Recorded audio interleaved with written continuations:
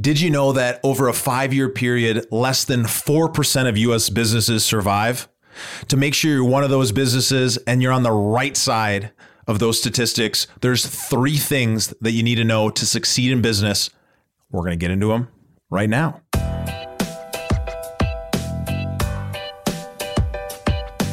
This is the Investor Mindset Podcast, and I'm Stephen Pesavento. For as long as I can remember, I've been obsessed with understanding how we can think better, how we can be better, and how we can do better. And each episode, we explore lessons on motivation and mindset from the most successful real estate investors and entrepreneurs in the nation. Welcome back to the Mindset Minutes episode.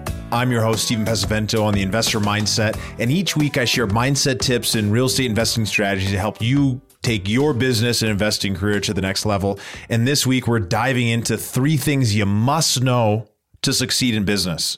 You're going to love this. And so join us each week as we share more tips and investing strategies so you can reach financial freedom through real estate. So make sure you hit that subscribe button down below so you never miss another episode. Let's get into it.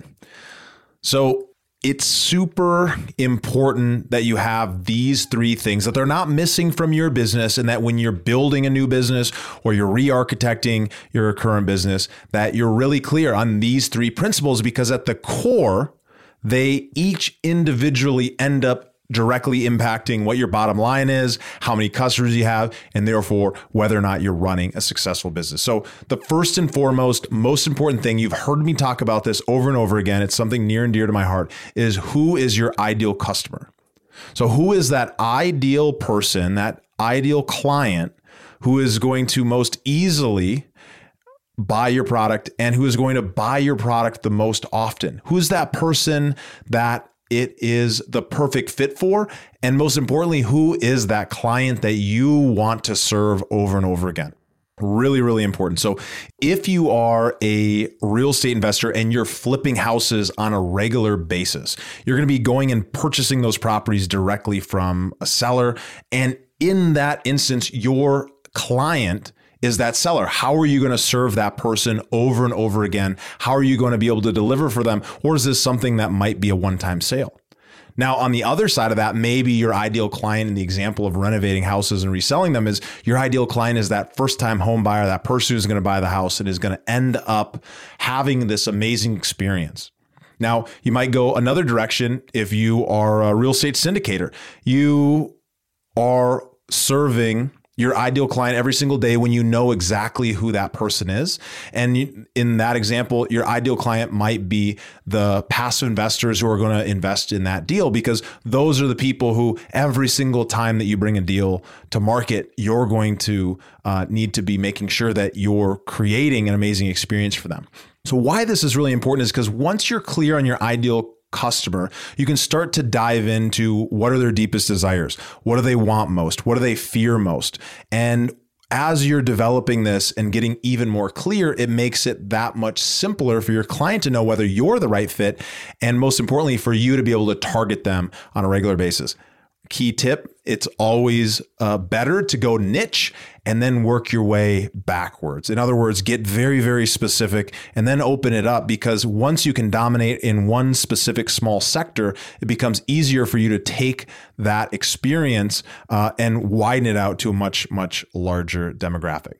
So the second thing, the second critical business principle that you need to be thinking about when you're re-architecting, when you're making changes in your business, or when you're just sitting down and having a little bit of thinking time and understanding, well, where could some of the challenges be that I'm dealing with, is what is your irresistible offer? We've heard this term before. Marketers talk about it. Business owners talk about it. But what is it? At the core, irresistible offer is an offer that your ideal client would have an impossible time saying no to. So when you really get in the head of who it is that you're serving and how you're serving them is answered by this question of what is that irresistible offer? So a great example of an irresistible offer is if you're going out and you're developing websites for a living, and you were to go to your ideal client and you were to put together an analysis of their current website, and you were to say, hey, I actually did all of this work for you in advance. I know that you want it because you came to my website and you requested it. And I've done all this for you for free. And as a benefit, I'm actually just going to build you that website for free.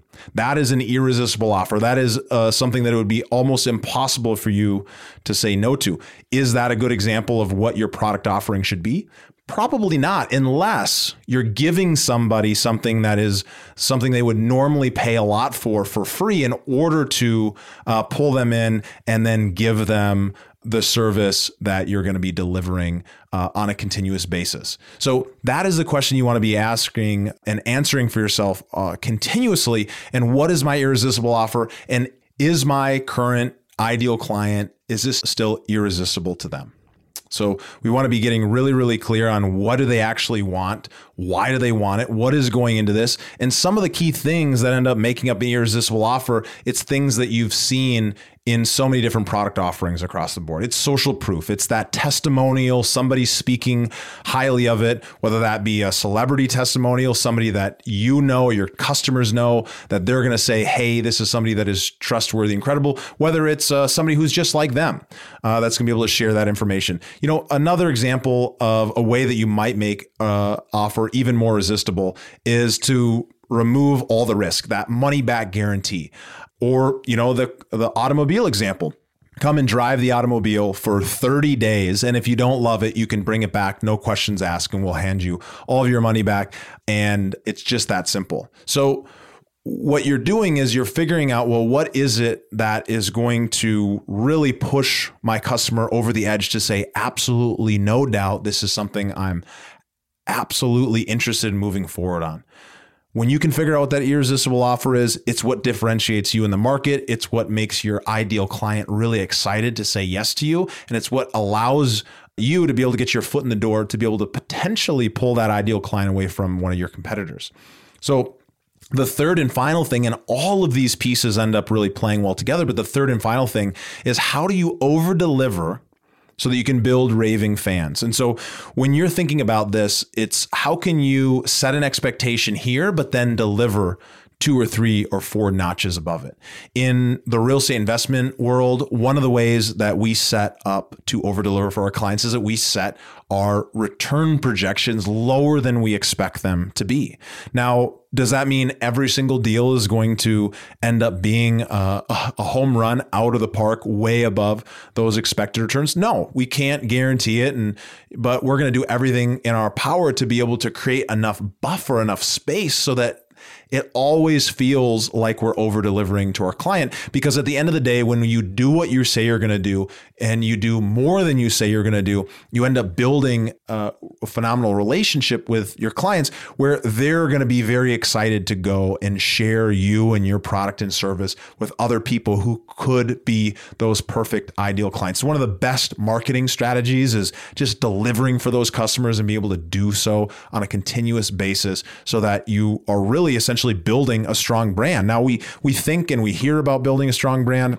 We know that it's important, but at the core of it, it's actually putting out, an offer, an irresistible offer, and then delivering on that irresistible offer and continuing that cycle over and over again so that the customer, your client, your prospect, that partner, your resident, whatever that term is for you, where they're able to have that experience of knowing that your company is the kind of company who's going to come through and do it. So in summary, what does this mean for you and your business? Well, at the core is these are 3 simple principles that you can sit down, have a little bit of thinking time on and ask yourself, well, how can I improve what I'm bringing to the table? How can I improve the clarity that I have on who my ideal client is? How could I maybe serve a different client who would actually be a better client for me to serve in the long term and might reduce a lot of the headache that I'm dealing with on a continuous basis? How can I make a better offer? How can I make an irresistible offer for them? And then how can I over deliver on a regular recurring basis so that I've built essentially a group of true fans who will buy anything that you put out because you are the person who always over delivers and they want nothing more than to support your success because you've been a big part of supporting theirs. So what you can do, obviously, is make some big changes in your business. If you're just starting out and maybe you're launching a real estate business, maybe you're launching another business, you can make sure that you're thinking through these things while you're planning. And as you're owning your business, you always want to be going back and continuing to up level and do these things better. So a question for you, I want to know, let me know down in the comments below, what irresistible offers have you been attracted to in the past? Or what kind of offers have you said, heck yes, I'm in right now. I've got to do it. This is a no-brainer. Let me know down in the comments below, or shoot me a DM on your favorite social media so that I can understand what's been really working well for you. So with that, I encourage you to go out and sit down and think through, how can I use this in my business today? How can I go take action and apply this to make a big difference in my business? And if you happen to be an employee and you're listening to this and you're thinking to yourself, well, I can't apply this. I don't run a business. Every single action that you do is driving a business forward. So when you can take some of these strategies in the company that you're working for and apply them, you're going to increase your perceived value to your employer, and therefore you're going to level up yourself, because your client, in this case, happens to be the clients of your business as well as the business that you work for directly. So anyways, thank you guys so much. I look forward to seeing you guys next time. And again, if you haven't done so yet, hit that subscribe button down below so you never miss another episode. Thanks, guys. Thank you for listening to the Investor Mindset Podcast. If you like what you heard, make sure to rate, review, subscribe, and share it with a friend. Head over to theinvestormindset.com to join the Insider Club, where we share tools and strategies from the top investors and entrepreneurs on how to take it to the next level.